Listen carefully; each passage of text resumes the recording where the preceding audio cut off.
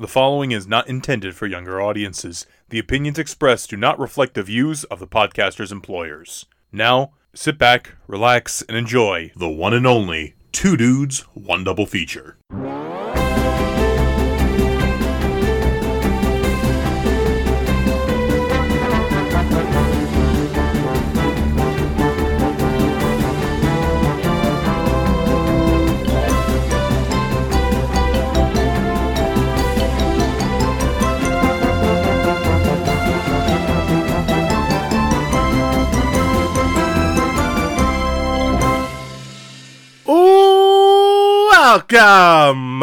Welcome everyone to Two Dudes, One Double Feature, the show in which two dudes talk two films, and that is about it. I am Dude 1, Richard. And I'm Dude 2, Joe. And we have a exciting, fun, enthralling, I don't know, just throwing out some fun words there, double feature for you guys this week. But before we get into that, I must ask, as always, a dude two. How are you?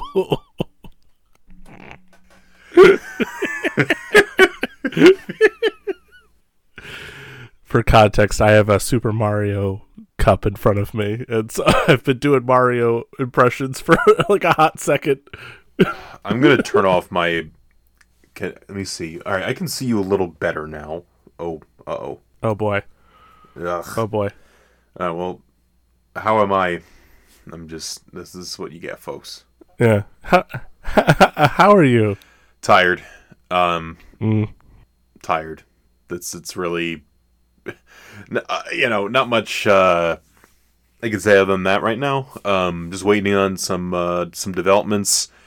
See what happens with that. But as far as the recent things I've done, what have I done recently? Well, I do want to talk about this. I went to New York. I went to New York City. Yes. And I did a treat myself, basically. So I went to New York, as you should, because at the Lincoln Center for film, because Lincoln Center's got a whole, it's got theater, all that other stuff, but it's also got movie theaters there. And they were having a Todd Browning sort of series called Unspeakable, and I wish I could have attended more of the screenings. They had my gain is really turning the gain down. Yeah, this is the kind of show this is today, folks.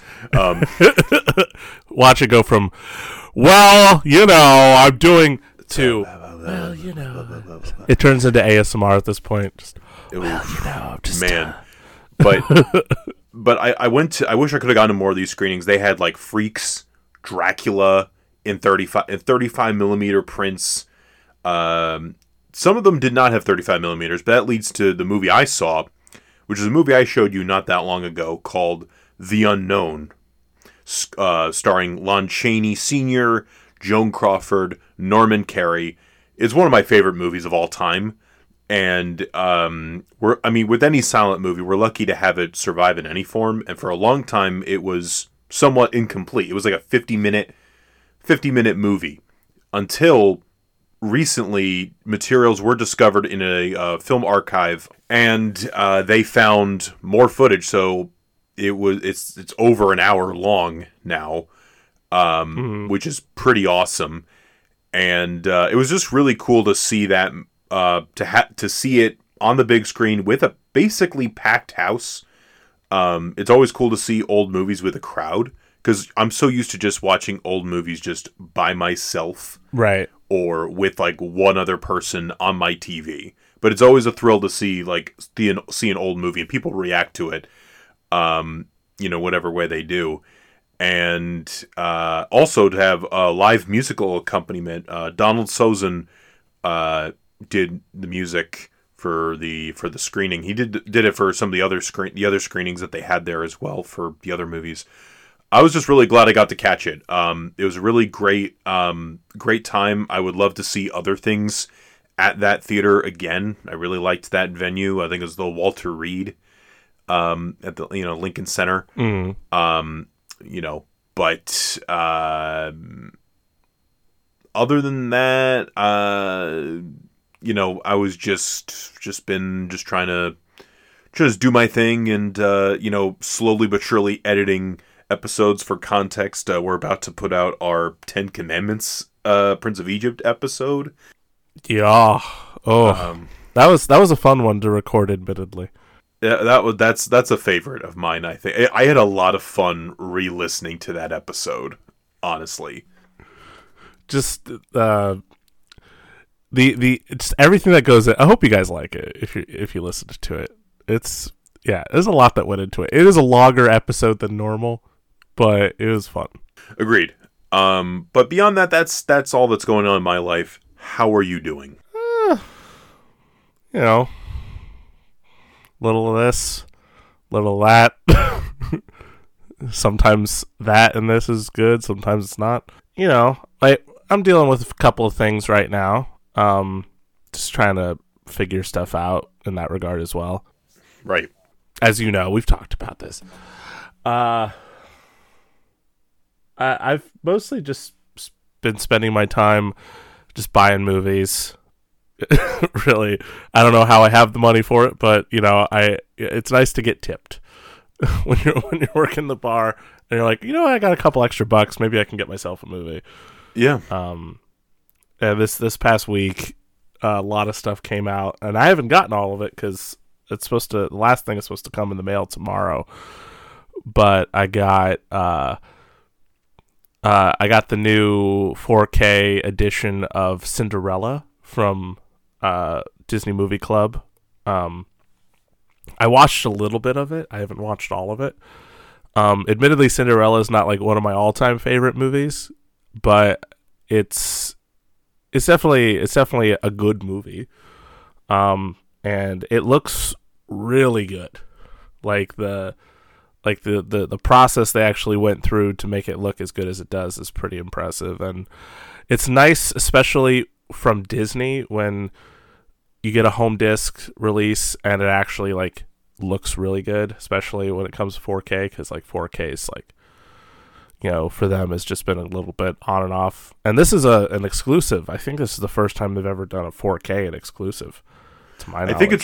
I think it's supposed to come out at some point to the general public. Yeah. I could be wrong on that. But I think it's great they're making that available to club members first.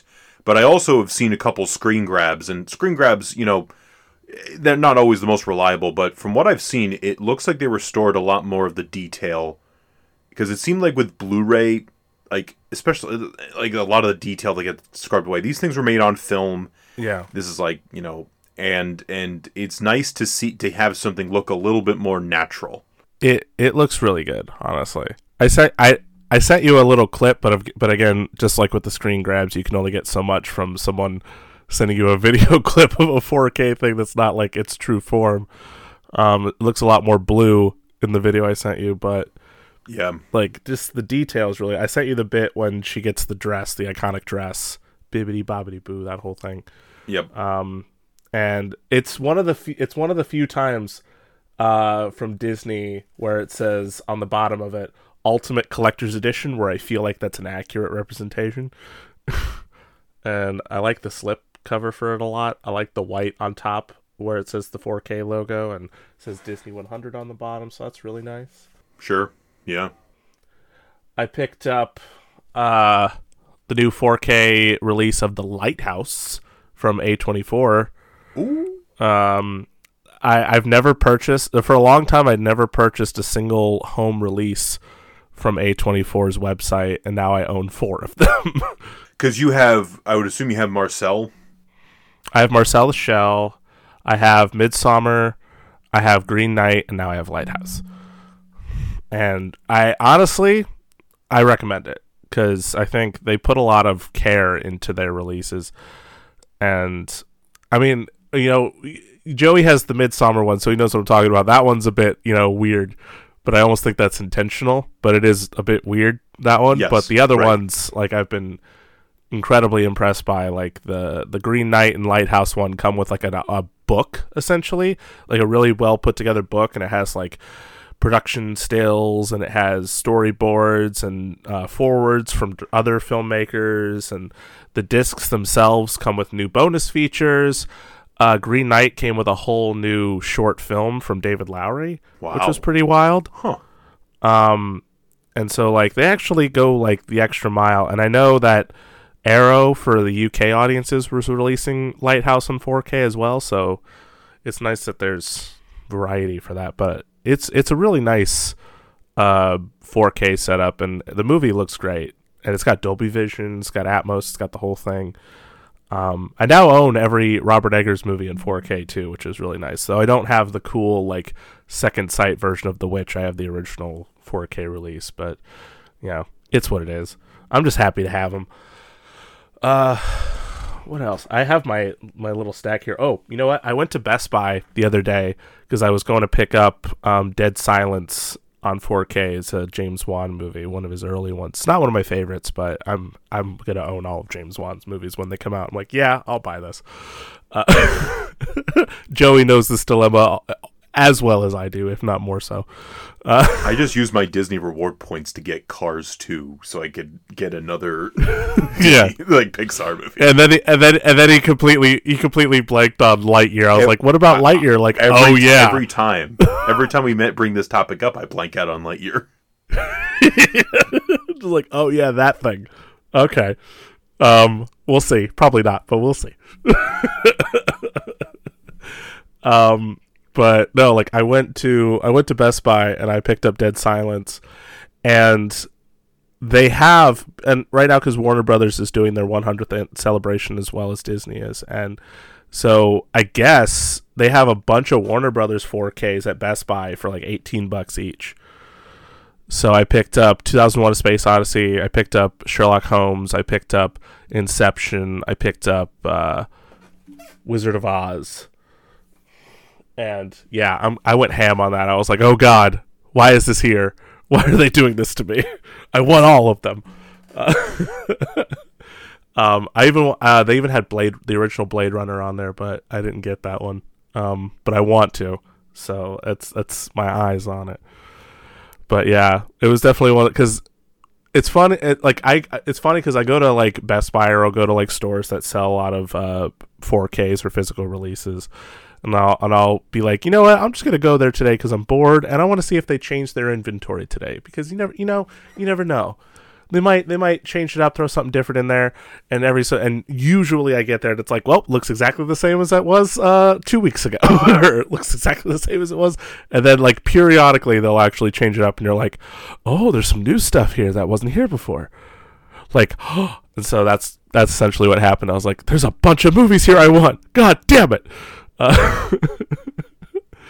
So yeah, I went a little crazy, and I wanted to get this animated Batman movie that came out, but the problem was on Best Buy's website, or Best Buy's system, I guess, because it was listed to come out on the 28th, and they had it on the shelf.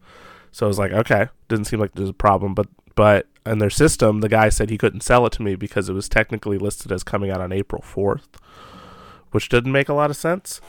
So I was like, okay, that's weird. So then I left because I didn't have time to like, and I'm not an argumentative person. I don't want to be that guy. But also I had to go to work, so I didn't want to like further complicate things. So then the next day I just was like, could I order it online and just go back and pick it up? And that's exactly what I did. Nice. So I was like, you know what? Hey, there was a way to do it. And there you go. There you go. So I did. The guy that helped me the previous day helped me again the second day, and I'm like, oh God, I don't want to make. I'm not trying to come in like I'm confronting this guy because he didn't. He's just following he's only doing what he can do. But I'm coming in here trying to buy this Batman movie again. I'm wearing a Batman shirt, which I didn't plan for, and I have a Batman hat that I didn't plan for. But I clearly like. I walked in there and I'm like, oh God, he's at the front counter. I don't want to just walk up there and scan this thing, and I'm decked out in Batman shit, and he's gonna think, oh, what is this weirdness? Like, what is this? Why is this guy like being weirdly confronting right now, just wearing what he's wearing. But that's just me overthinking things. So it took me a second to actually go up to the register to be like, hey. But, I like shopping too. So there you go. I did a little bit of that. But eventually I went up to the counter, even though I was having a really unnecessary crisis of like, oh God, this guy's going to be like, what the fuck? But, I went a little crazy. So now I have a bunch of movies. And then I also got a gift in the mail. Speaking of movies. That was very nice of whoever did that. Yeah, this dickhead. Call back to a previous episode. What a goofball. Yeah, this absolute wiener nose. I don't know. That's I'm a throwing new stuff one. out there. Yeah, All right. I thought I'd change it up. I thought of Squidward tentacles. But it does lead to this episode. That's the point. But yeah, this wiener nose of a person, this, as I like to call, a beep of a person, which is also an inside joke, sent me a Blu-ray disc for a movie, and he was like, and because he had sent me a message, this person, whoever he may be, being like, you might be getting a movie on Monday. And I'm like, what do you mean? He's like, well, you might be getting a movie, that's all. Just, might be getting a movie. And I'm like, you son of a bitch. You silly bastard, you. That's me. Oh, yeah, it's Joey that did all this, by the way. Spoiler alert. And part of it is because I think, because we had talked about this whole double feature before you sent me the disc. Yes. But the disc was also like Joey's way of, it's not Joey's way of saying, hey, let's talk about these movies. It is really just Joey being like, hey, I think you'd like this. I'm going to send this to you. Yeah. I'm going to send you a little bit of me. But there is that, I'm sure there is that like added aspect of like, it's multiple, two things can be true at the same time. This is very true. Though some things are more true than others. This is Animal Farm. All animals are equal, but some are more equal than others. What kind of nonsense is this? I don't know. You sent the disc. That I did. Yeah, beep. Ya beep. Oh man. But Joey, this is really a you episode ultimately. This is. Speaking of this movie. Yeah. So let me. So I want give the context to this real quick. 'Cause all right. I need to pull up one thing on here. This is gonna make. Did your pants fall down? Yes. No.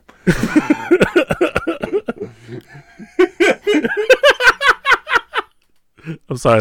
I pat myself on the back for that one. Okay. So here's the thing. Every episode of this show has some type of theme, right? Yeah.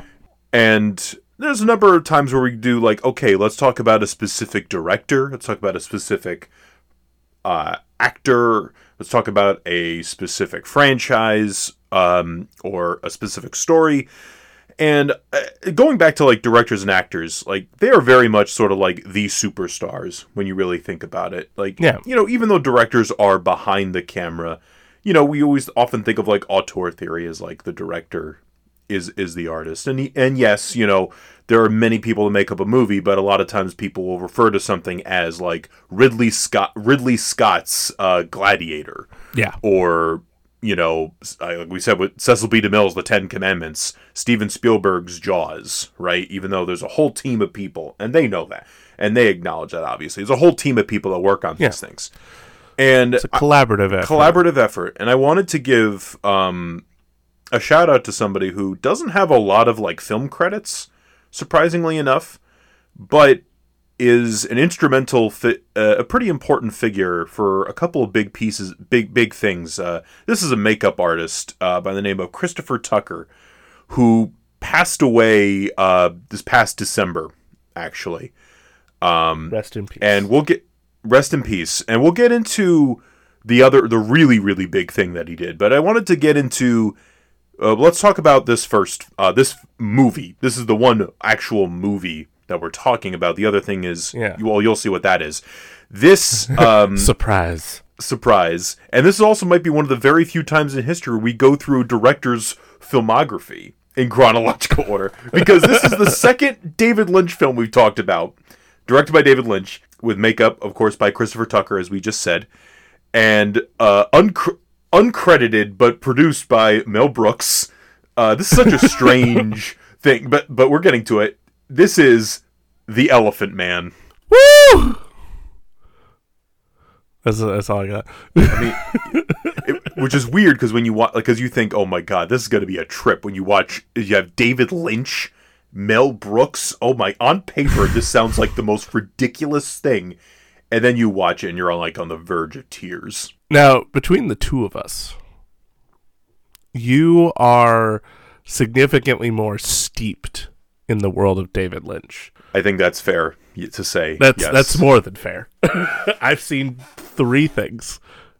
You've seen, well, technically that third thing's like a part of something bigger, right? Well, because I've seen Eraserhead, now Elephant Man, which you saw before I did, which is weird. Blue Velvet, Dune, of course, Twin Peaks, the whole thing that Peaks. You experienced all of Twin Peaks. I hope it is a lot, but I hope someday it makes it. But you were saying, I've only seen the first episode of Twin Peaks, which you showed me. I've seen Eraserhead, which we did for the show because of GIF, because he suggested it. And then I watched The Elephant Man because I was curious and bought the Blu-ray from Criterion sale. And then I'd watched it, and you hadn't seen it because at that time you weren't going through your big David Lynch phase yet. You were still just it was kind of building to that point. Now you're like full blown. There's 2 movies you own of his that you haven't watched yet. So it's in your watch list. Because I got to watch, actually 3, because Lost Highway. Oh, yeah. Mulholland Drive. And why am I forgetting the last one? Oh, Inland Empire. Which just came out. So between the two of us, I don't have any sort of aversion to David Lynch. I just get really annoyed by people that constantly emulate David Lynch. I think because it's listen, you gotta develop your own style. You can have inspirations and you can obviously evoke certain other people's styles, and nothing's really original at the end of the day, but there's that constant, I talked about this even with Eraserhead, but there's that constant feeling that because David Lynch is such a specific way, that I feel like a lot of film nerds, and especially in the early sort of college days, would try to emulate that style, because it's we're going to be so subversive, we're going to be so subjective, we're going to be so vague that everything about what they're watching is going to be just wow. And then I can't help but sit there and watch it and go, you just filmed yourself making breakfast and then put it in slow-mo and black and white. You just had fun with an editing software is what you did. I guess my point is David Lynch feels like he's the only guy that can really effectively do that because it's his thing. He's the exception to the rule is what you're kind of saying. Sort of, yeah. Yeah. It's I think my point is I feel like people emulate other creative people without fully understanding the point, I guess, maybe. Sure. Or it's just that when it comes to someone like David Lynch, his approach to thing is very appetizing, I can imagine, for other creatives, because it is such a uniquely distinct thing, but at the same time it's just so strange. It's because immediately you're going to see it and be that's David Lynch. Yeah.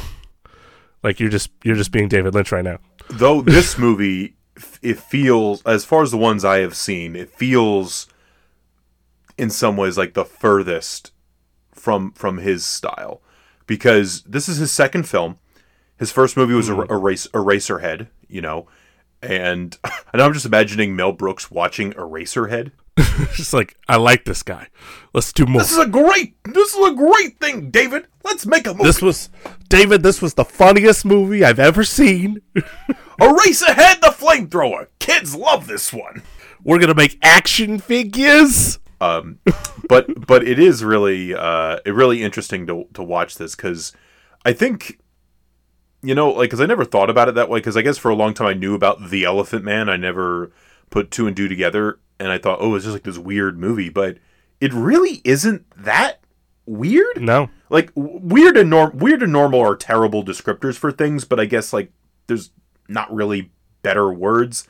Like it's a pretty for the most part, it's a pretty straightforward movie, is what I'm trying to say. it is like it. I definitely feel like it has the sort of vibes aspect that you would expect from David Lynch, but it is more narratively structured, because like the whole movie has it has a beginning, has a middle, has an end. You get the whole story, but at the same time, like, I do feel like it still has a lot of those quintessential, at least from what I've seen, because I haven't seen so much, but from what I've seen, like, because David Lynch definitely seems like a vibe sort of guy. It definitely has I think he definitely evokes the vibes that you would want for a movie like this. And the whole opening scene is very weird, but then, like, once we get to the rest of it, then it's like, it becomes a bit more conventional, but there's still a lot of, like, emotion and feeling that's on display, I guess is what I'm saying. Oh, absolutely. I do have one question. So the movie is about the Elephant Man, a.k.a. Joseph Merrick or John Merrick. Do you know anything about the actual John Merrick? Joseph Merrick? Well, I was actually watching because Criterion, obviously, they stuff their things with a lot of bonus features, and if you click on the thing that says archival, it has a bunch of stuff, and one of them has like a 20-minute like featurette about the real John Merrick, though, like, because there's like a journal that I think like the Anthony Hopkins character, what's the guy's Trevi something like that. Anyway, like, I think when they were 2715, yep. We'll remember this. Yep. So like they had Joseph initially written down, but then they crossed it out and put John. So maybe there was like sort of like trying to keep it like an anonymous kind of thing, like a John Doe. Yeah, and apparently John Merrick also had a sister who also suffered from somewhat similar or some medical conditions as well. And it was interesting watching it, just watching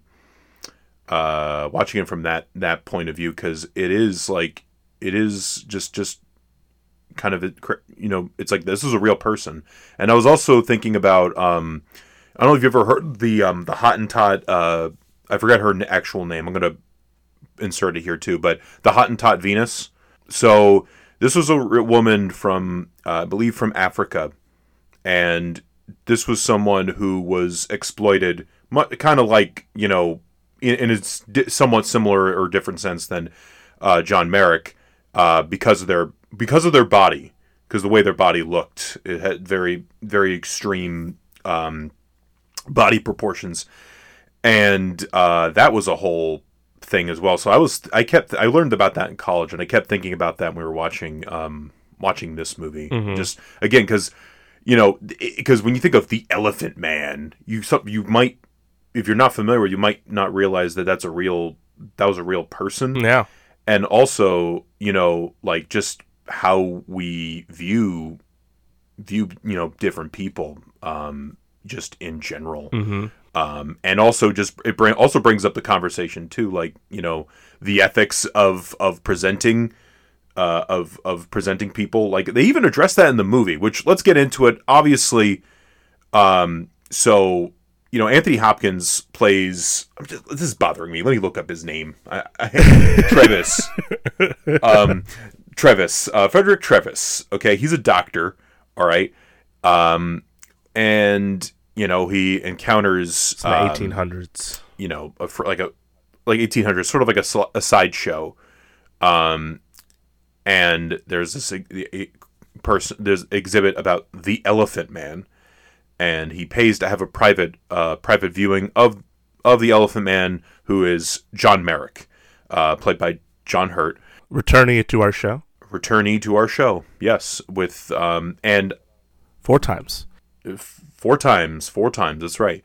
And so he meets him, and he obviously he's fascinated for one. He's moved, really.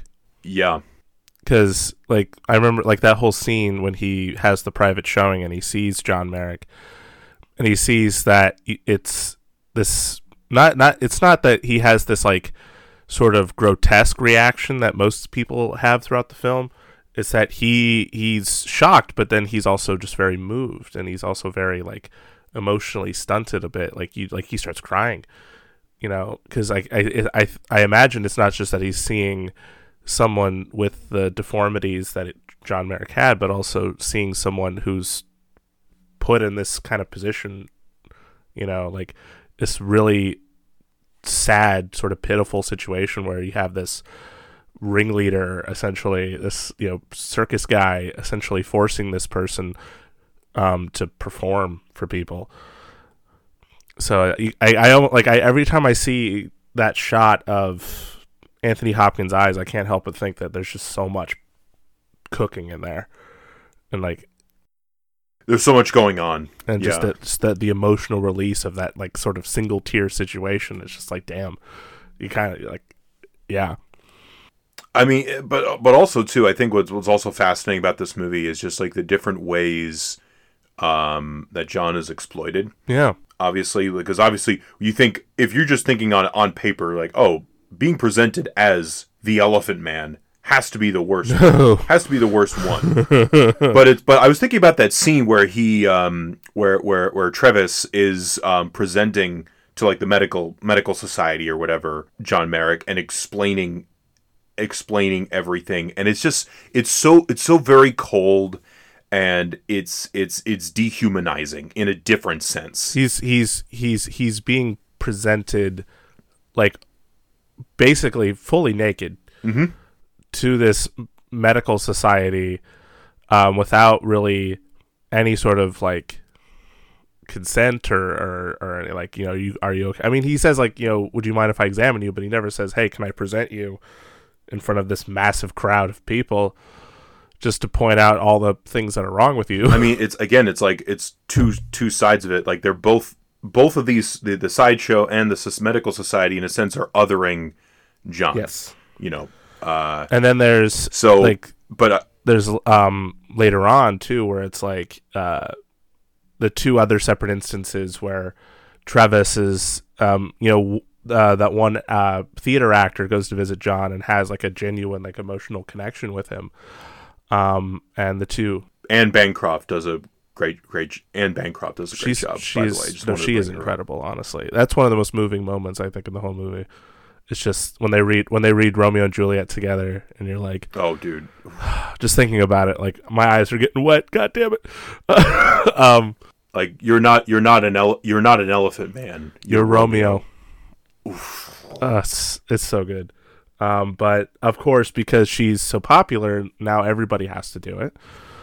And, even Travis gets called out on it. It's you're just doing the same thing that they were doing at the circus, but dressing it up differently. Right. And then, of course, there's that piece of shit that works at the hospital that just constantly breaks into John's rooms and exploits him and sells viewings with John.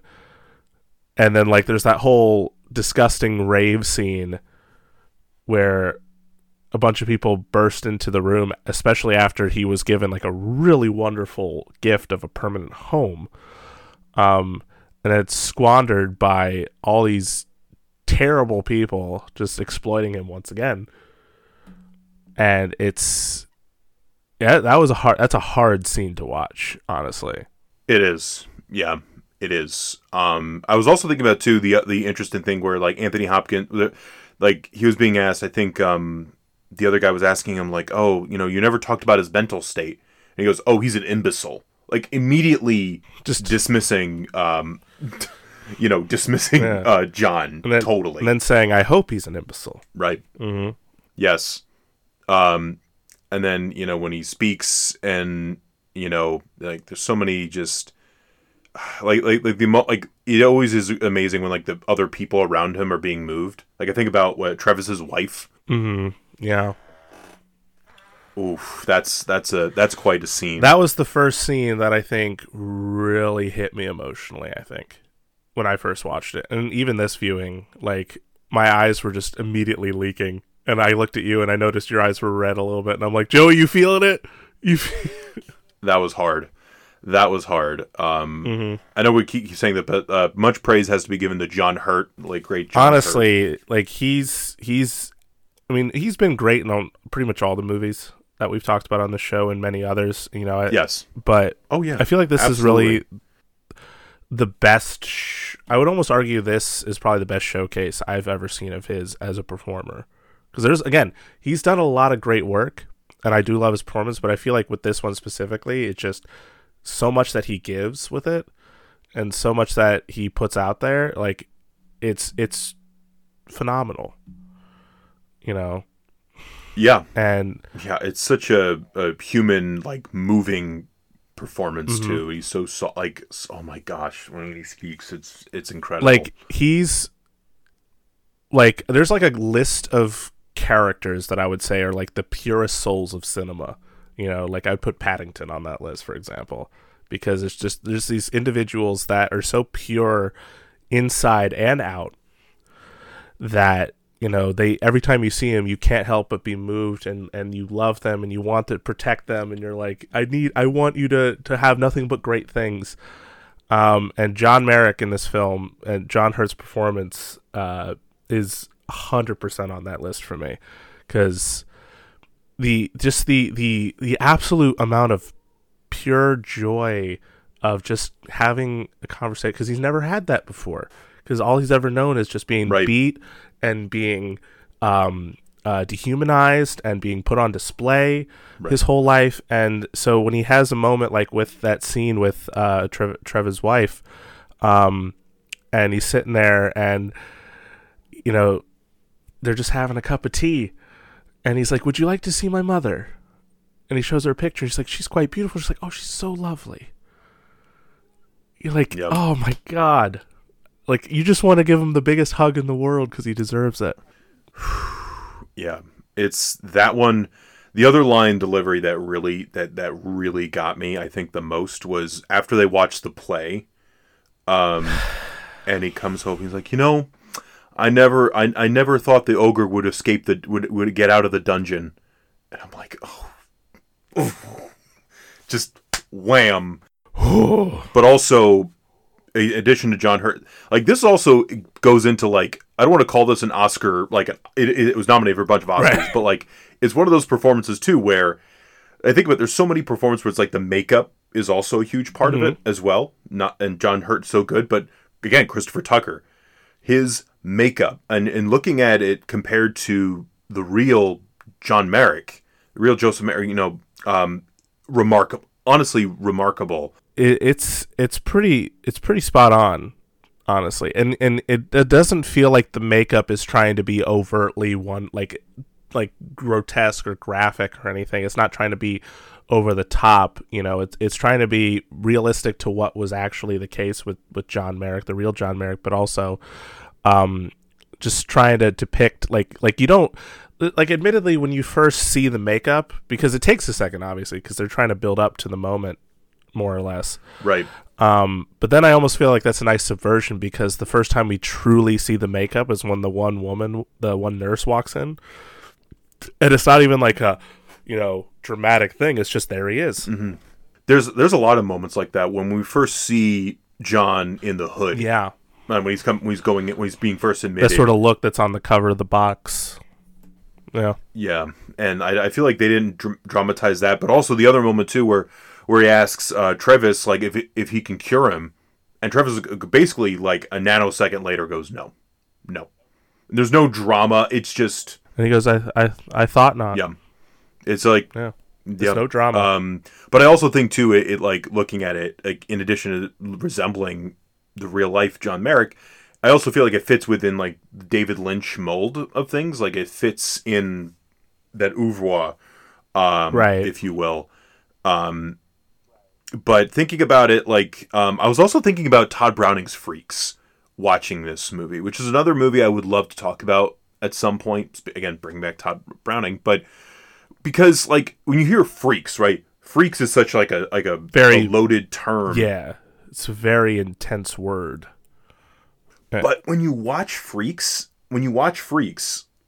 like they're pretty like they're just like okay, they're just regular people. They just happen to be working in a sideshow. Like at the very end of the movie, it's like oh my god, but they're really like spoiler. They're seeking vengeance against the asshole of the movie.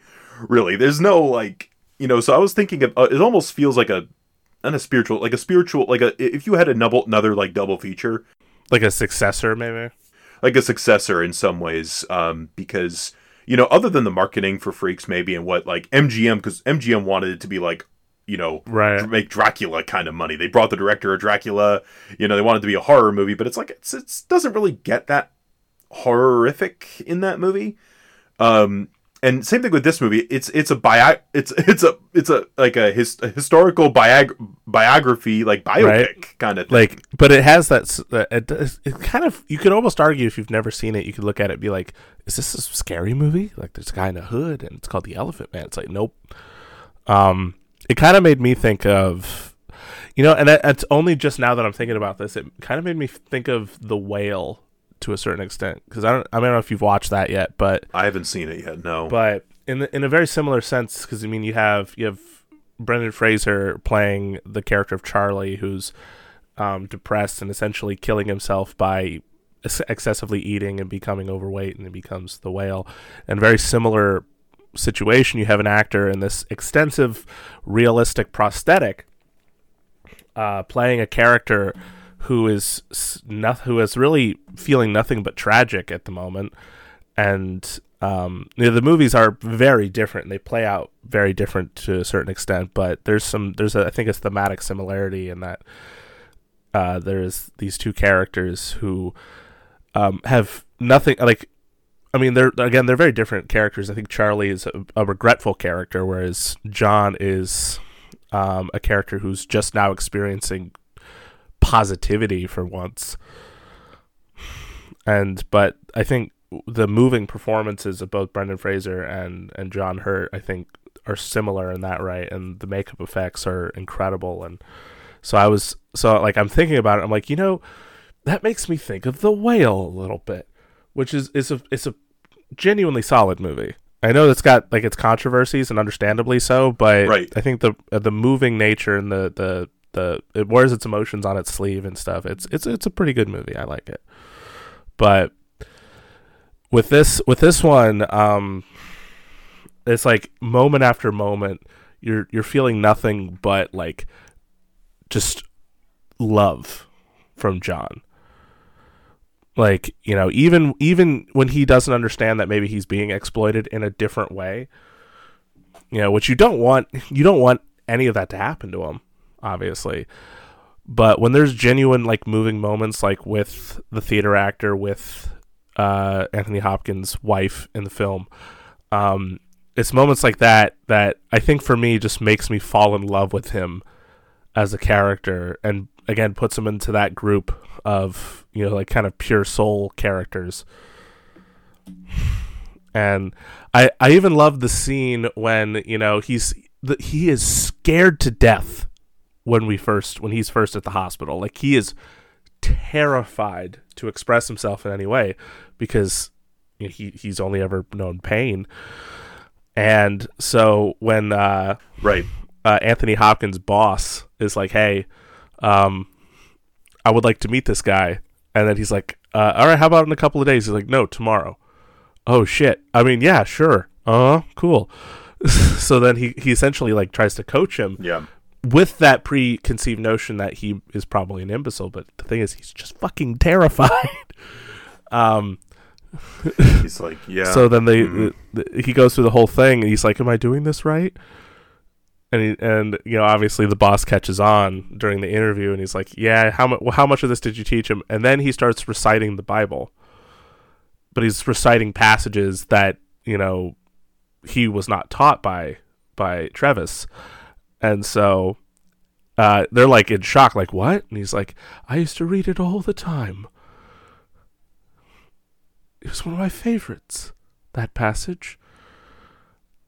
And it was like at that moment that I think you're just like, this is the most amazing person ever. Yeah. Yeah. I mean, it's it really is an incredible movie. Obviously all around, I mean, the cinematography, the acting, of course. I love the elephants. Like the whole opening bit with the elephants. Like, which again feels the most David Lynch you could ever feel in this whole movie. Which is funny because I was watching that archival bonus feature, and John Merrick attested to the fact that his mom had an encounter with an elephant, which people say might not have been far from the truth because there was an escaped elephant near where they lived or something like that at one point, but it probably wasn't the cause of what happened with John. But it is kind of, sorry, you go ahead. Yeah. No, it's just kind of wild that those events even took place. Yeah, for sure. Because it does feel kind of like hyperbolic, just to be like, this man's mother was destroyed by an elephant. Henceforth, he looks like this. And it's like, sure.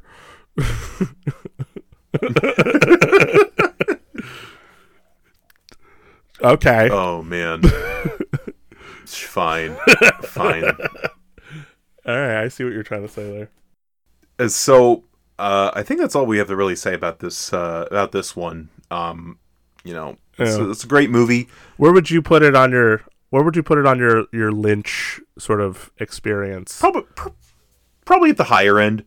I would put the higher end. It's one of the more like mainstream Lynch movies. Like, I've also heard that about The Straight Story, which is on Disney Plus, actually, which is a Disney movie. But I also want to mention too that this movie, in some way, helped the Oscars create the category for Best Makeup, because people were upset that this movie was not recognized in that department at the Oscars, and so the following year, they created the makeup category, and American Werewolf was the first one. Rick Baker won the first Oscar for Best Makeup.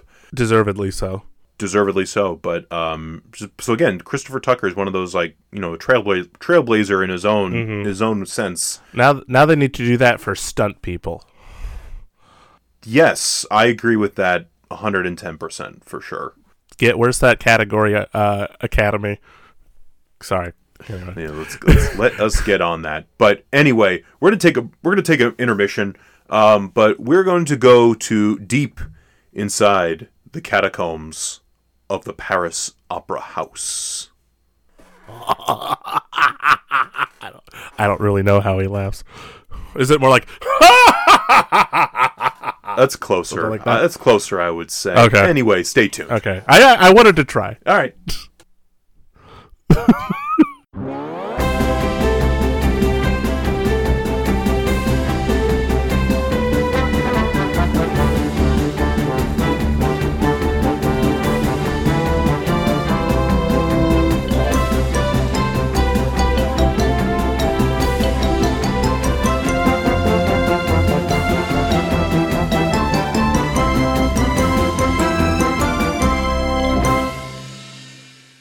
And we are back again to talk to you.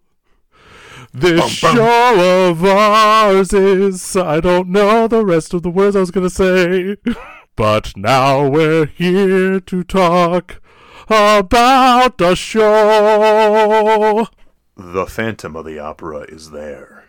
Oh, okay. Trying to,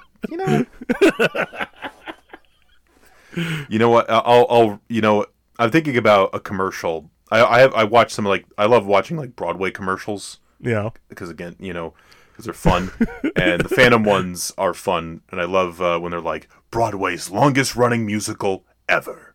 There's still only one Phantom. Wah! Wah, wah, wah, wah, wah!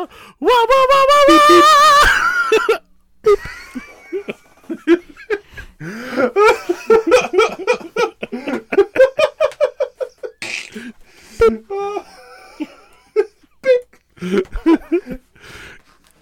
It wasn't the bump.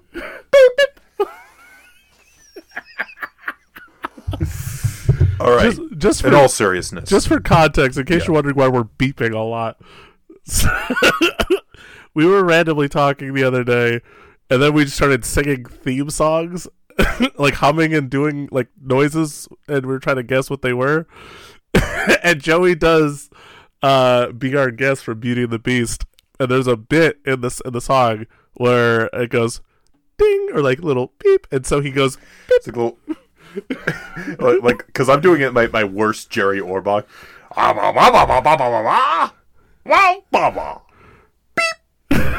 And it was the funniest thing. Just the little beep. And I had to show it to Richard just to prove him that there was a little twinkle in Be Our Guest. It was the deepest pride and greatest pleasure that we beep. So, right. yeah, just to put some context. Anyway! Joe Dinny Dan. Yeah. I feel like you've been waiting for this moment. I might have ruined it a little bit with some weirdness, but I feel like you've been waiting for this moment for a long time on our podcast. It's about what I expected. It's okay. Listen, folks. If you don't know Joey, this is something that he has got a lot of love for. Not necessarily the specific one, but like this show, these songs, he has a lot of love, nostalgia. Like this almost feels like the quintessential, like if Batman for me, it's like, yeah, you could say King Kong or Planet of the Apes, but I feel like this in many ways is also like, if not more so, like it's the thing. It's like if I had like an echelon of like favorite characters like King Kong, Indiana Jones, the Phantom of the Opera is certainly in that conversation. And the musical's a big part of that. Of course. It's a very big part of that. And so like this is the big. I'm sorry, but like, this is a big thing.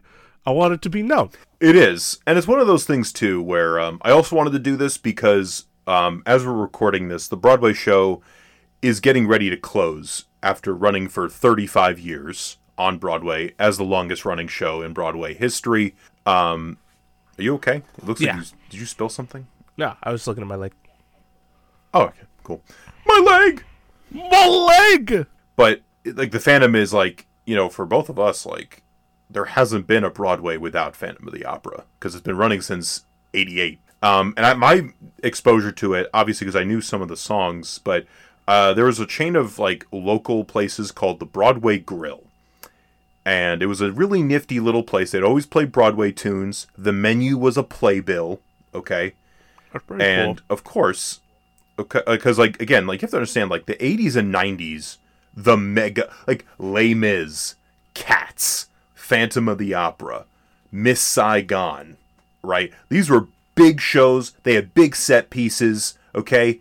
And Phantom's certainly famous for that, which we'll get to that. But back then, Phantom wasn't the longest running show. It was like the third longest running. Cats was number one, then it was Les Mis, then Phantom. And then Phantom, in 2006, overtook Cats and has been, as you know, getting ready to close. I've seen the Broadway production 5 times. It is my favorite show, easily.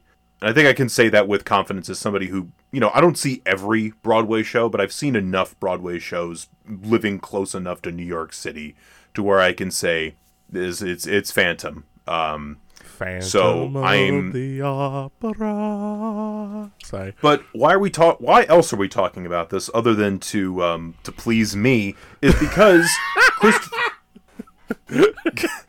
Why else are we talking about this other than to please me? What else could there be? I don't know.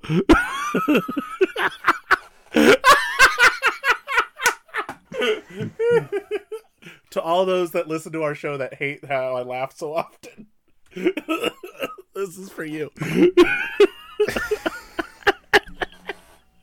I'm kidding. Well, Well, because Christopher Tucker designed the makeup for the Phantom of the Opera. Now, I have, because I have the complete... It's a book by George Perry. This is an old book. This is out of print. I got it for like $2. It looks nice. This is the complete...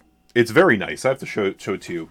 The complete Phantom of the Opera. I'm going to read an excerpt from this. Please do. Okay? Because... quote, among the many technical complications was the makeup of the Phantom.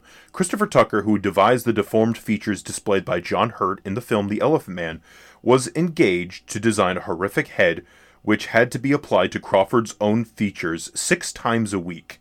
There were endless journeys from London to Tucker's Berkshire base for a period of 3 months. The design could not have the subtlety of film makeup, but instead had to be capable of making the audience, even in the back of the upper circle, recoil in disgust, without forfeiting sympathy for the misshapen Eric. Unquote. Crawford, by the way, being the original Phantom of the Opera, who has appeared on our show because of WALL-E, because of the, Hello Dolly. There's lots of world out there. Just wanted to read that excerpt because the makeup, I mean, obviously, because when you have the Phantom of the Opera, but the big thing is disfigured musical genius.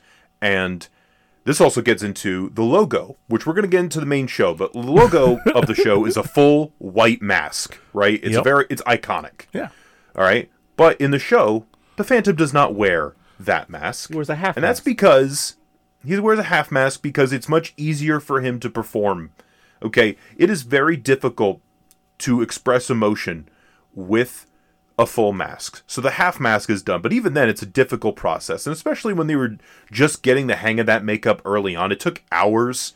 You know, whoever was playing the Phantom had to come really early, and they had to have 2 wigs, the makeup, 2 microphones, some of the costumes the Phantom has to wear. The Phantom has to wear that heavy Red Death costume. They tried out contact lenses and stuff. I don't know if they still do that, but like Michael Crawford had to be led on stage sometimes because he could not see.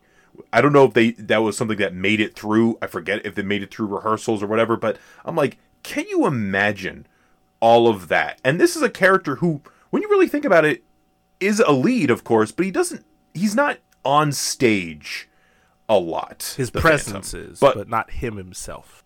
Not the Phantom himself. But beyond that, the Phantom of the Opera, obviously, one of the longest running shows ever. And not even just that. It is one of the most successful pieces of entertainment ever. I think its grosses exceed like $5 billion. Damn. Or something like that. From all the productions around the world, because there are many, over 140 million people have seen it. It's been, so many productions. But, number of years ago was the 25th anniversary of the original West End, basically London's Broadway, the original West End production of Phantom. So they wanted to do a special like film, not just like a filmed version, but like a special like staging of it. Well, they were going to do it at the Royal Albert Hall, which is where this staging of Phantom takes place. And the thing is, the Royal Albert Hall is not a traditional like theatrical venue. And if you ever watch like the featurette on the Blu-ray for this 25th anniversary concert, they had to make a lot of like adjustments, and they had to use screens because Phantom is a very technically complicated show. Yeah. They have a chandelier, but they couldn't have the chandelier drop. No, they just kind of blew it up, just like sparks. They exploded, sparks and whatnot. Yeah, exactly. So they had a lot of like technical complications to bring this to the Royal Albert Hall, and that's how we have the filmed version of this beloved musical. Because there were also like Les Mis like concerts. Like there was like a 10th anniversary, and I think there was a 25th anniversary Les Mis that were, I think one of them or both of them were at Royal Albert Hall, but they were just standing. They were just standing there. It wasn't like Phantom, where Phantom was like a stage concert. show. Yeah, it wasn't like a performance. I mean, it was a performance, but it wasn't like acting. It wasn't like a core, like at least as far as I remember. And that was one of the things that they had talked about. So, Phantom of the Opera. We've talked about this story before because we talked in one of our older episodes. We talked about it as the Lon Chaney silent version. Was that the first episode that Allison did with us? Yes, it was. That was the first listen episode to Allison was on. Shout out to Allison. Shout out to Allison. Phantom of the Red Shoes. Mm-hmm. So, Phantom of the Opera, it's about, just to summarize it, because the story is very basic, it's about a disfigured musical genius who falls in love with a young ingenue, Christine Daae, okay? And he pretends to be the angel of music, this spirit that her now long-dead father, talked about often, that, don't worry, child, the angel of music will teach you music, and, he'll be a nice guy. Mm-hmm. And the Phantom is taking advantage of this. What a dick. He kind of a dick, but he was also extremely lonely. He lives in the basement. Dick. One of the few tenants that's able to take advantage of their landlord, basically. I've seen that pop up on Twitter. I think it's really funny. But basically, the Phantom, the Phantom thinks, all right, I'm going to be able to get her, but there's a problem. And that problem is Raoul. Who is a rich guy, Raoul the Vicomte de Changy, who is a rich guy. What's his name? The safe choice, Raoul the Vicomte de Changy. Okay, all right. He's a Vicomte. The Vicomte is his type. You listen. I'm probably the Changy part. I'm probably not pronouncing properly. But you're already doing a significantly better job than I would have done trying to say whatever that was. Listen, the problem is I don't know if you can hear, but my mother is whispering. What's she whispering? She's saying, no, we already ate dinner. She's saying, I love you. I believe. Wait, hold on. What? Oh, good night. I love you. I love you. Gotta go to bed early? Why? I'm so sorry. Love you. Love Joey. Night. She loves you. I love her too. Anyway, so this forms a love triangle, of course, and the Phantom is jealous, and he is threatening there's new management in the opera, shenanigans happen, chandeliers crash, people unrequited die. love. It's a very, and I think that's one of the keys to Phantom's success, is that is an extremely, extremely simple story. Mm. Is it your favorite version of Phantom? Is that a dumb question? It's hard to say because I think it's kind of a weird three-way thing between the musical, the Chaney version, and Phantom of the Paradise triangle. A love triangle. So wait, which one's Raoul? You know what? I think Raoul is the Chaney version. The Phantom is Phantom of the Paradise, and then Christine is the Lloyd Webber musical. That makes a lot of sense. I've seen all of these, and I think that makes sense. Yeah. So actually, technically, this is technically the third iteration of the Phantom stories that we've talked about. But obviously, they assembled a really good cast. Ramin Karimloo and Sierra Bogues have both played the parts of Phantom and Christine many times. Mm-hmm. And they're amazing. They're great, and they got a really great cast supporting them. But I wanted to hear from you a little bit because it's easy enough for me to say how much I love the show, but I wanted from your perspective, because Phantom through more osmosis. I know it from you. You're my cultural osmosis, really. Most of my experience with Phantom of the Opera, I might have mentioned this even in past episodes where we talked about this similar thing, but I immediately think of Phantom of the Megaplex, which is a Disney Channel movie. And I relate to it now so much more because I work at a movie theater. Sure. But basically, there's a big movie premiere happening. I want to see a big budget remake of that one for the big screen. Just Phantom of the Megaplex based on the Disney Channel movie. Let's make it happen, folks. That would be incredible. It's just a movie theater, an AMC, and Nicole Kidman's in it, so she can do her whole thing, because that would be funny. And then just the Phantom of the Megaplex. Oh no! I actually kind of want to watch that now. I'm thinking about it.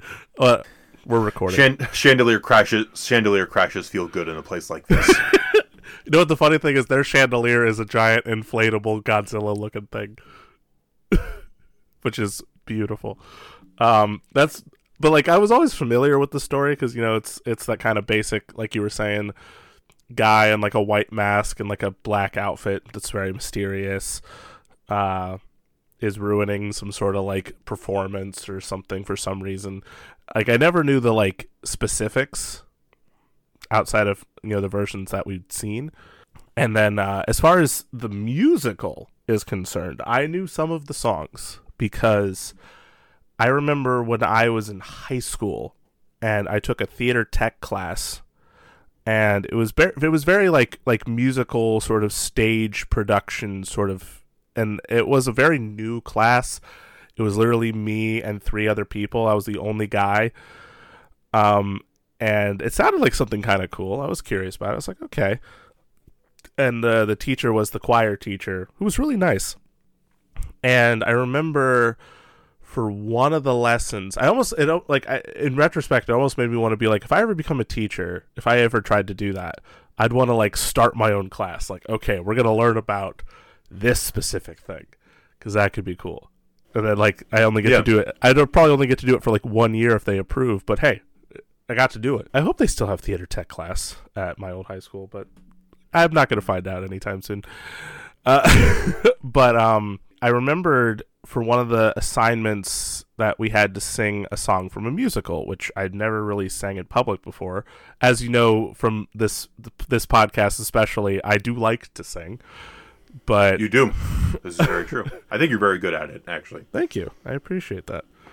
But at that time, I was never really like I like to sing, but I never really considered myself a good singer. I still don't necessarily, but that might be imposter syndrome. But basically, we had to pick a song to sing, but it had to be like a solo song. It couldn't be like a duet or anything. It couldn't have speaking in it. It just had to be like a straight song. And sure. I was clueless. The only thing I knew of really a lot of was Sweeney Todd, because at the same time Sweeney Todd was just out, like coming out in theaters, and I was excited about it. I was like, oh, Sweeney Todd. But there's no solos really in Sweeney Todd. And so it kind of bummed me out. I was like, well, I guess I can't sing Sweeney Todd. There's no freaking solos. But I remembered Phantom of the Opera, and I knew there was the one song, Music of the Night. And that's a pretty famous song from Phantom of the Opera. So I was like, maybe I'll try this one. And so I listened to a bunch of different versions on YouTube at the time, the way YouTube was at the time. Like I listened to the Gerard Butler version. I listened to a couple of this. I think I might have listened to the Michael Crawford version. And his voice is way too high pitched for me. Like I can like I could get to a certain register, but not that high. Yeah. But it really is like a scary, sexual, enticing song, really, and it's pretty at the same time. Like there's like an intensity to it, but it's kind of underlined. But it's also like, it's like very moving and very like I am doing motions again. This would be better if this was a video thing, but like it has a lot going for it. And so I remember singing it, and my teacher was like apparently incredibly impressed that she wanted me to join choir, and I was like, no, because I was stupid. But also I'm not a social person, so I don't know. I never was one of those kids that immediately was like, I'm gonna find my group and I won't be the weird kid anymore. I was just like, I'll just be afraid and just languish as the weird kid. I'll just be afraid. It's okay. It's not, but yeah, high school wasn't fun in certain respects. It's probably why people thought I was like a serial killer. Apparently, there's a whole story to that. Like, I had a teacher ask me, not to go off on this tangent, but I had a teacher ask me once if I liked killing people, and I was like, where did you hear that? What? A math teacher asked me this. A math teacher. Not that any other teacher would be less bogus, but what?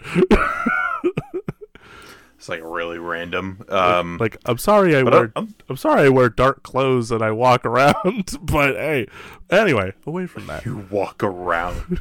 Imagine a person having to walk to class. Shit! This kid's trouble. Oh no, he's not floating like the rest of us or running. He's not just gliding with his fucking Heelys or some shit. I don't even know if Heelys were a thing back then. They probably weren't. But no, high school was weird. Anyway, but I have that one nice memory about singing Music of the Night. That was really the first time I was like, maybe I am actually pretty good at this. So, Phantom helped me discover something about myself in a weird way. So, I'm glad. Thank you for telling that story. I don't think I ever knew that. Yeah. So, minus all the other like shenanigans because I was a weird kid and I was too afraid to talk to people a lot that they were like, "Oh, you must be killer." Stupid. But I am a lot more social now. Just so you know. any of my teachers listening to this, hey, guess what? I just didn't want to have to talk to everybody. Anyway, sure. But that was really my only major experience with the musical Phantom of the Opera, which is that long-winded story. But I feel like Phantom never really came back into my life until you, because like obviously I knew Phantom of the Opera was a big thing for you, and I knew like just like King Kong, Planet of the Apes, Indiana Jones, like these are all like inherently schlock. These are all things that are inherently ingrained in the DNA of Joe Dinny Dan. And there was times, like especially in the last couple of years, because there was definitely times where we weren't doing anything, lockdown, and so like we would listen to. Do you remember when you showed me Antonio Banderas singing the title song? Like that was pretty cool. Yeah, Antonio Banderas is a good singer, by the way. I don't know if he's the best Phantom singer, but I think he's a good singer nonetheless.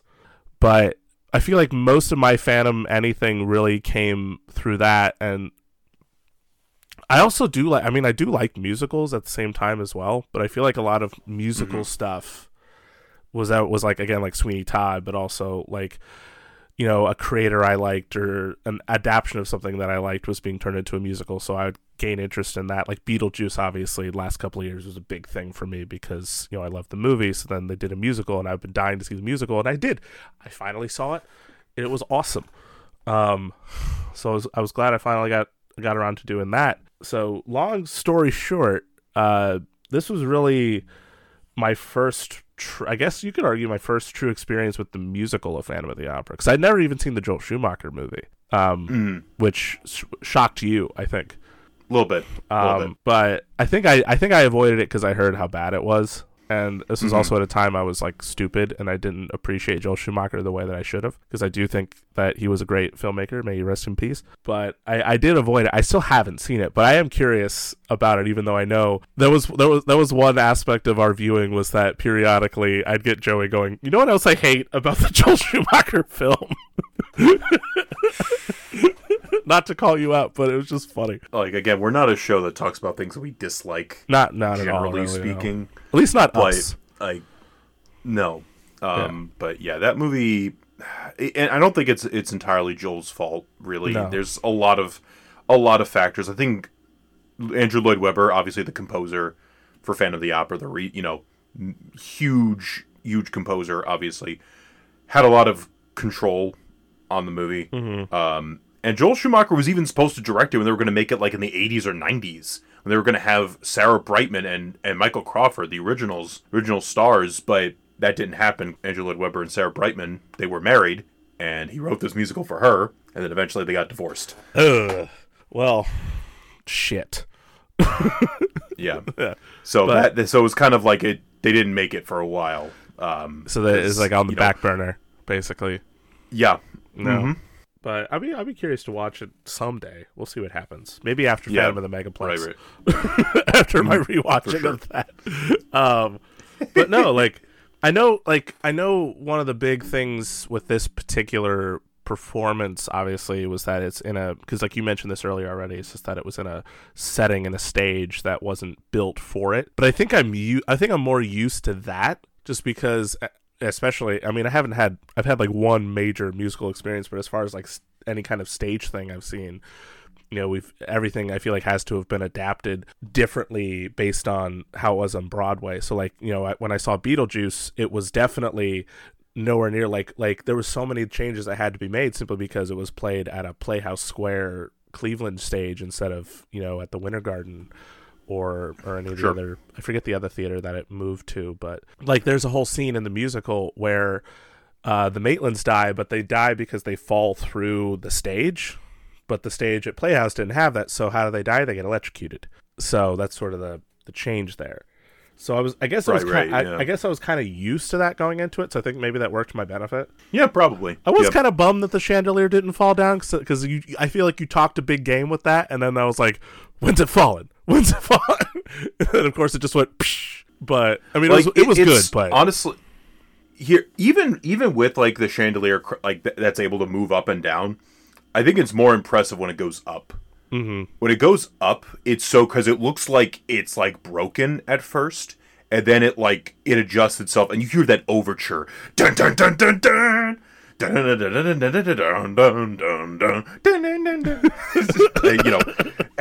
remember my last time I saw it, which I hope I win the lottery for the last performance, but might not happen. Listen, manifest, get them tickets to Joey. Manifest. Anyway, but the last time I saw it, which actually was a lottery, actually, and seeing it from the side, and there was like a glow to it rising that it added to like, okay, we're time traveling back from the turn, like close, like to the turn of the century or whatever, to back to like earlier on in the 1800s or whatever. Yeah. So it was magical, in that way, and I think they do a pretty good job of it for the Royal Albert Hall version, like that transition, because they have a cover on it and it moves up. Yeah. I was actually amazed how big that piece was in the first place. Lot 666. And then Earl Carpenter's delivery is amazing. The chandelier, I believe, if you look at it, I think people have said this, it has name Maria on it. Mm-hmm. That's in honor of Maria Bjornsson, who was the original production designer. Extremely talented. And she'd passed away before that one, right? Because that's what she passed away like in the early 2000s. Mm-hmm. Yeah. So like, but like a lot of those costume designs, I actually have like, it's in a tube somewhere, but it's like there's like a swatch of cloth from like one of the costumes, and it's like one of her like a sketch, like a reproduction of a sketch that she did. But like, it's really cool. There's something I bought. Yeah, I'll have to pull it out and find a way to frame it properly. But in any case, I think what we're trying to say is like a lot of the other part of it isn't just the music; it's the spectacle of it. It is the production design of Phantom. It's like, because like I remember I was watching Waiting in the Wings. He did a video about the chandelier crash, and which I recommend. I recommend that YouTube channel, honestly. Side note, I don't mean to interrupt. It's great. Like, it's genuinely a really good YouTube channel. It really, absolutely. And like he really nailed it on the head. Like going to a musical in the 80s or 90s was like going to Disneyland. It was like an experience. I hope to feel that one day. At least New York, someday, Broadway. I mean, not that I didn't appreciate the one that I did because I loved it, but yeah, for sure. But a lot of it is like the spectacle stuff, and I think some of that, a little bit of that is, but like I think the scenes that I was really most impressed with how they were able to adapt it was the title song, how they're able to have the Phantom, going to the set into the Phantom's lair and the boat, and have the candelabras like seemingly rise out, and even though there was like screens and stuff, it was genuinely really impressive. I mean that title song's amazing. First of all, the song is amazing too. Like, yeah, there's a lot of great music in the musical, obviously, but I think that one's just like the best, and it's the most, like, it was funny, we were talking about, it's the most 80s. Like every other track in the musical feels like, like a timeless sort of like typical kind of music, not typical, but like a kind of musical song that you would expect. And then you get synths, and you get a guitar riff, and then you get an organ, you get like all these insane, very 80s focused instrument, like very specific to like that time period. Like I still remember, like there's like don't, like I feel like I see that in a horror movie from like 1985. and then this beautiful in dreams it's haunt, like that whole thing. It's like, what? Right. What? I love the lyrics. I love the lyrics of that title song so much. Like, The in all your fantasies, you always knew that I was a hot babe. Shit like that. Yep. But it's such a powerhouse of us, like you just rock. No wonder there's a rock version of Phantom of the Opera. They were going to get Steve Harley to be the Phantom originally. Oof. And they have a music video of him with Sarah Brightman. It's kind of fun, honestly, to watch. It's like snakes. It is pretty wild, actually. And he's got a different looking mask. It's kind of fun, but like I think that scene when I showed it is the one that best encapsulates, like, I think the Broadway the stage version. I think they were able to really, because that to me is like, it's kind of like the stage equivalent of like the Yellow Brick Road kind of thing. Yeah, it's just such an iconic image of the stage. And there's it to me, if there was any like set piece, like obviously Chandelier is a big one, obviously it's part of that, but that just like the descent into the lair and like having the boat is so magical, for lack of a better word. It really is the only way to describe that. Which is funny to think about, because early on they had a lot of issues with that boat because it's a remote control thing, and then there would be like a fire, like a signal, and they would, like, the boat would veer off elsewhere, or like the boat would almost fall off the stage. Like, we're still going on this water path. When is this over? I'm waiting. Why is this over yet? God damn it! Where are we going? Michael Crawford. There is simply no earthly way of knowing. No, or Michael Crawford.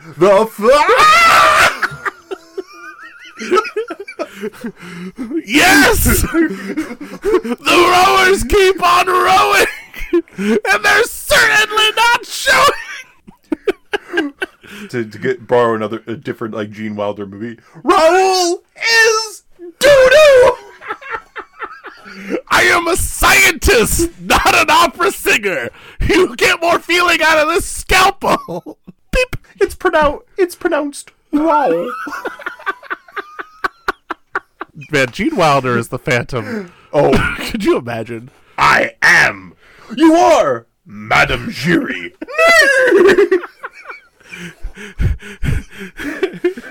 And you and Raoul were, yes, say it. He was my boyfriend. Imagining it with the violin too. Yes, yes. But also, I mean, I think that's a pretty cool scene. I think you'll agree with that. Yes, I do. Are there other notable scenes that you really latched onto? I know that's like the highlight, but other things that stuck out to you? That's a very good question. The Masquerade's very good. It's like seeing all those costumes. I was surprised that the skull mask moved by the jaw. Talked. It kind of shocked me. Like, yeah, look at that thing. Look at that thing. It's so cool. But it's even goofy. It looks goofier on stage because it's like looks whiter and like the eyes look darker, so it looks like literally like a goofy talking skull. It's my favorite costume, but like it's just I love it so much. It's just like I don't know why it was. I just don't know why it was shocking. It was just like, oh, the jaw moves. Oh, all right. That was pretty cool though. I liked anytime we got to have like the Phantom on the, like, I guess, on the roof upper area with the orchestra. That was the way this whole thing was set up. Anytime it was just his voice, that was really cool. Oh, like the presence of the Phantom, and like especially the way they shot it for this pro shot of the Royal Albert Hall performance. It was like going through banisters in like a higher area of the seating with the audience, and it's like he's lurking around.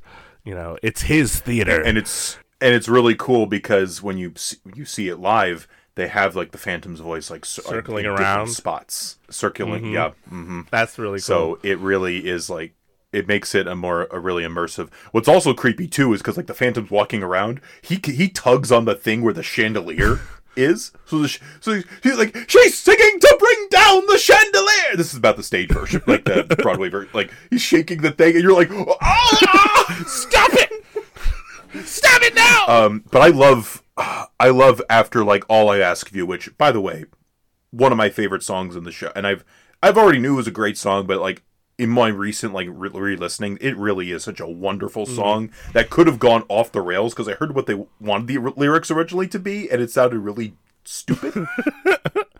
Is that the one where? Because I don't know the titles. Love me, that's all I ask of. Is that on the rooftop? That's just the one that Phantom's listening in on, and he's like, "What the fuck?" He's listening. Mm-hmm. Yeah, but I love his version of it. I always love the lyrics, and I was just like, always just love. I'm not going to sing it because I'm just tired. Copyrights. You will curse the day you did not do all that the Phantom asked of you.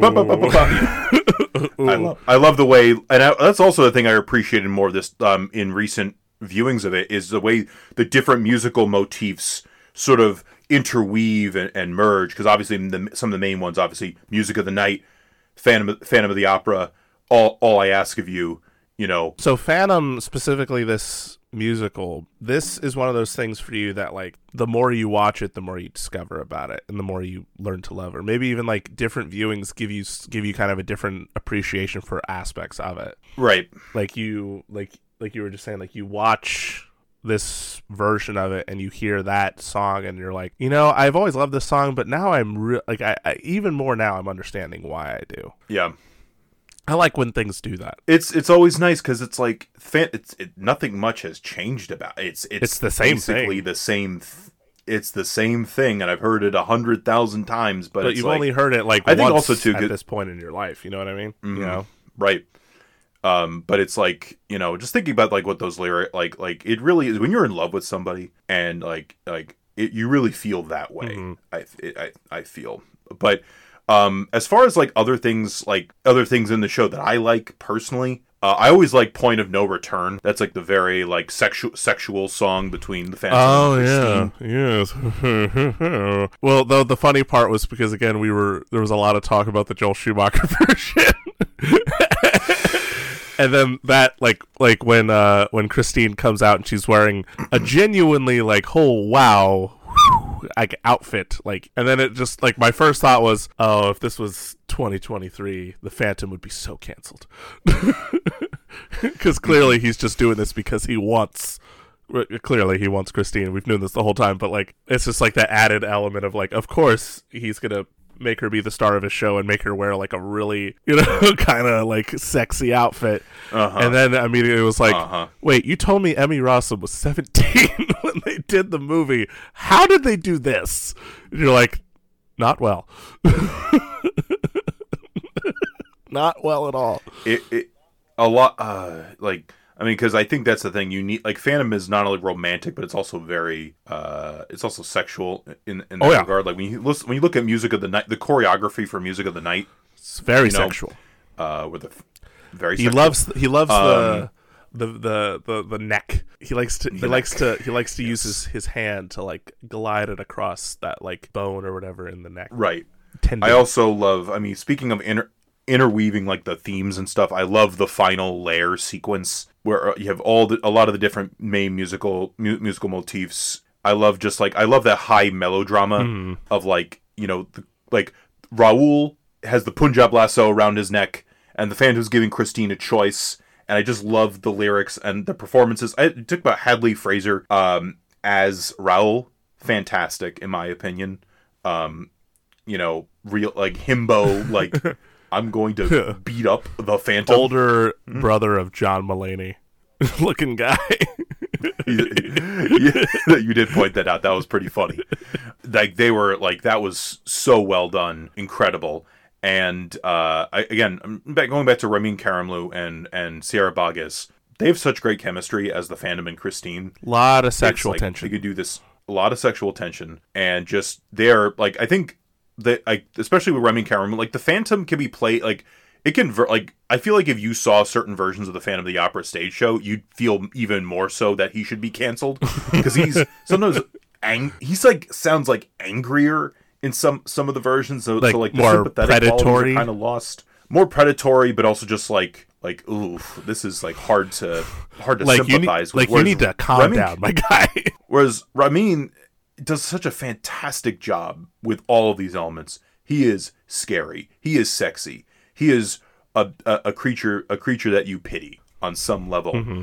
You know, and I think about the scene where he says, "Christine, I love." I believe that, but I also see Sarah Boggess's face, which like oof, every damn time it gets me.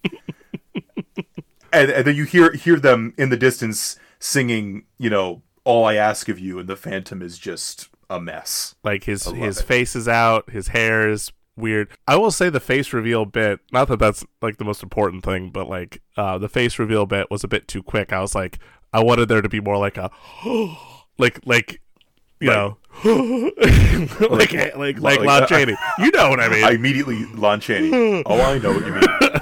But actually, Ramin needed to just like stay incredibly stiff and just go with the camera like slowly. Oh man, but when you got to finally see more of it towards the end, what did you think? It was pretty gnarly, honestly. Like, I mean, because you see the lip, and because most of the time, because the rest of it's covered, but you see the lips, and like, I thought, wow, this guy's so LA. Just horrible stereotype. But no, it was like, this guy's so LA. He's got the big lips, probably gets Botox on occasion. But then like the full face makeup it was pretty insane. And to think like this dude, I was already just impressed by the fact that, you know, this dude's got layers and he has to perform through layers is insane. Like he's got a bald cap with bad hair and then a wig of good hair on top of that. He's got the prosthetics. He's got like the sort of bit on his forehead, like on the side here. He's got the whole stuff on the cheek that's sort of deformed. He's got the lip and then kind of like that alone. Like you're having to manipulate someone's lip just because like, listen, I'm bending my lip right now and it's making me sound weird. But he sounded great. Mm-hmm. So like that's right. Innovative, really. That you can put prosthetic on someone's lips while they're singing. Granted, most of it's like, ha, you know, like they're carrying a note, but, you know, they still got to like go, pa, pa, or like, huh, you know. So that was kind of blowing my mind that he was able to like convey all of that and not feel like pulled, because you can be too much with makeup and it kind of pulls away from the performance. Like I think of like a recent example, like David Harbour playing Hellboy. I feel like there was just too much makeup. Like it was great. It was great makeup, admittedly, for all, like, you know, for a movie that's not amazing, but it's great makeup. And David Harbour's doing the best he can. But again, he's working through so much just to convey anything, and it just feels weird. Like he's being held back by it, and not, you know, it's not enhancing anything. It's just pulling back. With the Phantom, it's working really well. But he has that, and then he's got all these wigs on. He's got this whole face prosthetic, which I don't know if he's wearing it the whole time with the mask. I don't know if they thought, well, maybe some scenes, but then again, maybe they had to keep it on the whole time. I imagine they probably had to for just timing reasons. Mm-hmm.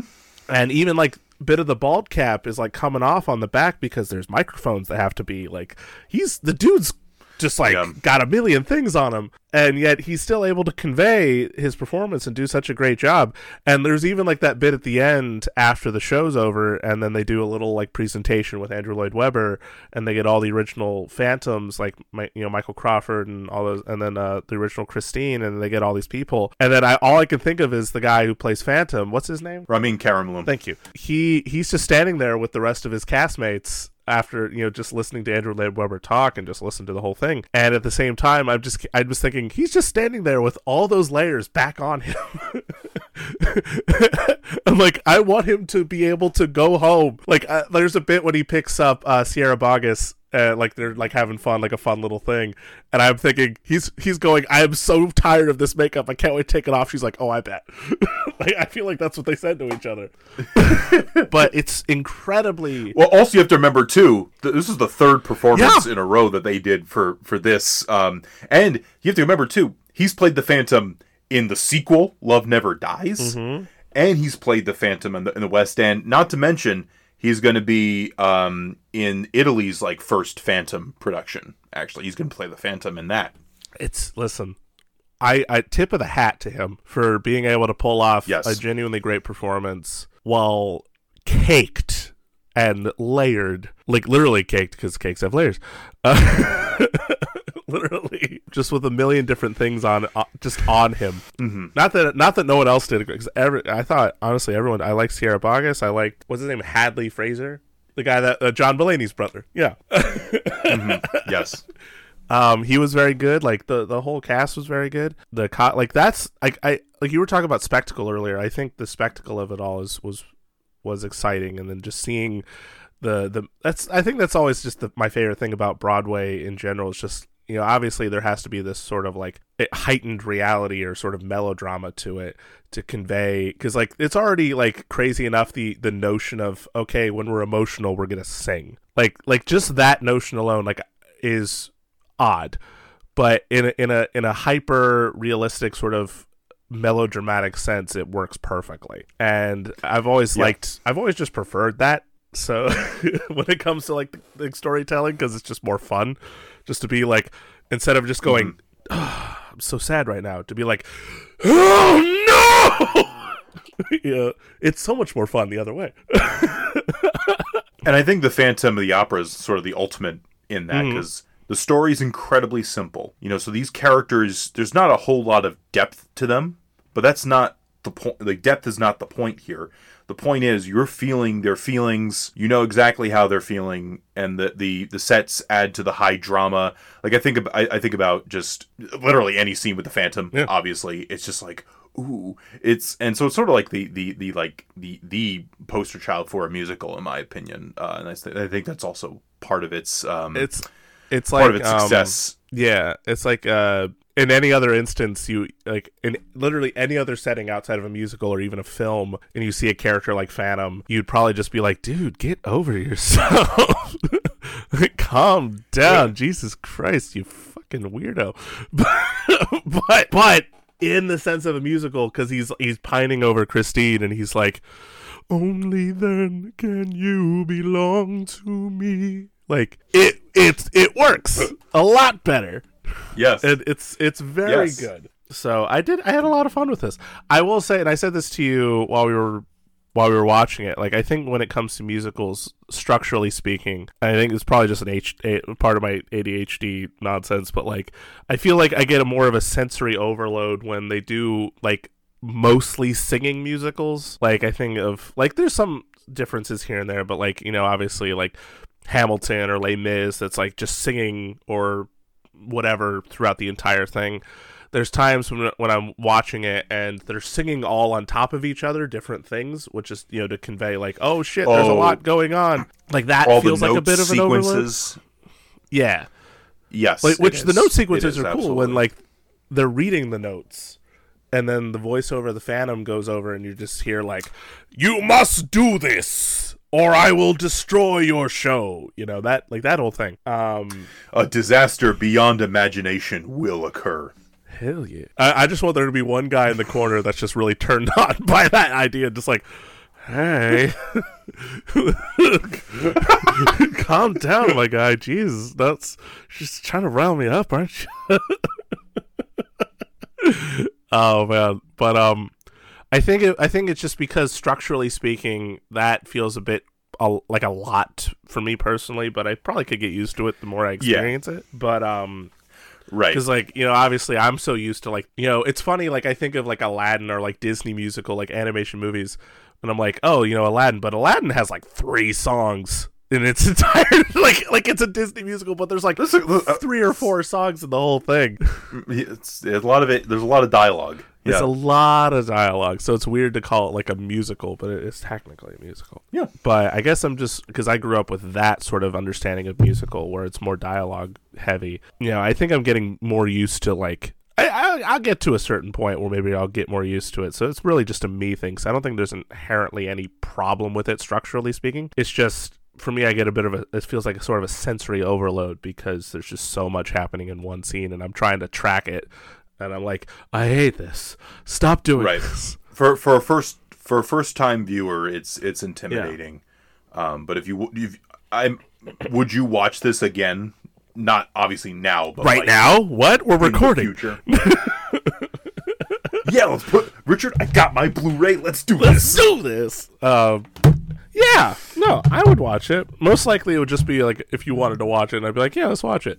On my own, I would probably watch it, but I think, in all honesty, I'd probably be more likely to watch it if I was just watching it with you. Like if you just wanted to watch it, and I'd be like, yeah, sure, that's fair. But on my own, that's fair. I definitely think I would watch it. It would just have to be like I'd have to be in the moment. Or I could see like if you just watch select scenes. Like I imagine you probably watch the title track. I would watch Sierra Boggess dance in that one dress. No, yep, that's true too. No, in all seriousness, no, I would definitely. I think I would definitely watch some select scenes. I definitely love, like, obviously the whole title song is fantastic. The music of the night. Some of the later songs. I genuinely had a good time with it. It was just. I feel like it was sort of a strange thing because we've talked so much about this. I feel like, and we've talked, and obviously on the show we've talked about two separate versions, and it was just sort of strange to think, wow, this is the first time I've experienced the musical of fan. Like, we've been friends for so long. It'd be like if I showed you a Batman movie right now. Like, could you imagine how strange that would be? It would be very weird. Yes. So it's just surprising it took so long, but I'm glad it did. Yeah, I'm glad we were able to do this. And again, just to tie into the themes of the episode, it just so happens that like both of these stories have a deformity or disfigurement of some kind. One of them being based on a very real person, the other one being a fictional character from like a pulp mystery writer. You know, which I think that's also the other appeal for me for fan. I was just saying, it is different sort of approaches to like characters who are deformed. But both brilliantly done by late great Christopher Tucker as far as the makeup's concerned. I mean, the Phantom makeup. Let me see if I can pull up, just for your sake. Just for me, not for anyone else. Just for you. No, you can join along, but it's just for me. Damn it. So here's Michael Crawford. Okay. That's pretty wild. That's Michael Crawford. And then, sorry guys, this is a lot of like page crumpling. But here's like the whole process. Oh. The whole process. Okay. Yeah, wow. It's a lot, you know, and I think people like that should be appreciated more. Like there's so many like people like below the line talent or people behind the scenes that are not, you know, they're not the star, they're not the director, they're not the producer. And I think this episode's really just wanted to highlight makeup artists. Something that makeup artists, exactly. Yeah. And I'm glad, you know, for this we get to talk about somebody like. Sorry. No. Sorry. There might be a delay because there's some like, you know, we're fuzzy on the phones right now. Okay. But all right.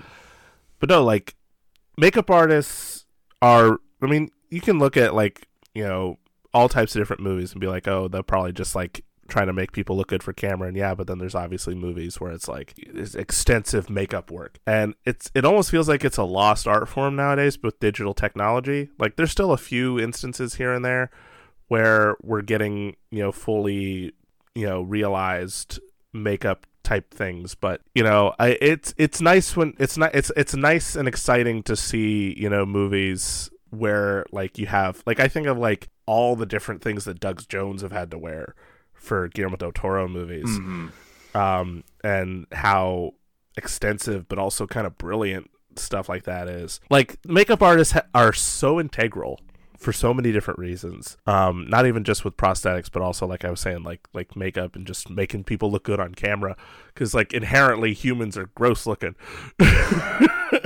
Admittedly, with a little bit of powder, a little bit of blush, you look camera ready, you're good to go. And so there's a lot to appreciate with that, because you got to remember there's so many factors that come into play, and you don't realize it initially because you're just amazed by what you're seeing on screen. But like there's lighting technicians, there's key grips, there's makeup artists, and you know, listen, look at those credits when the movies are done playing. Look at all those names, because all those people worked to make this thing what it is. And especially when you think about a stage production too, like sometimes twice a day, a bunch of people have to make sure things go right. They have to make sure the costumes are fine. They have to make sure the lighting is going to work. like Fandom is a very technical show. They got to make sure the chandelier works. They have to I was make sure hearing the about- actors so, like, are there's, like, actually an on eight- stage, like on time. Like there's like schedules.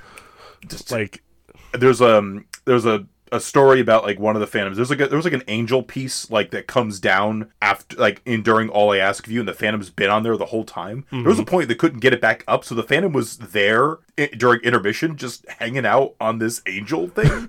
Like so many things can go like go wrong. What's going on here, guys? So it's appreciation for the people, the folks who are not the headliner, but they are the supporting cast, if you will. Mm-hmm. They make it work. They make it come to life. Also, shout out to all the like we talked about the note scenes, like people like Carlotta, Piangi, the managers. They're all really funny, and like when you get those parts right, it's so good. Yes. But anyway, I didn't get to mention them enough.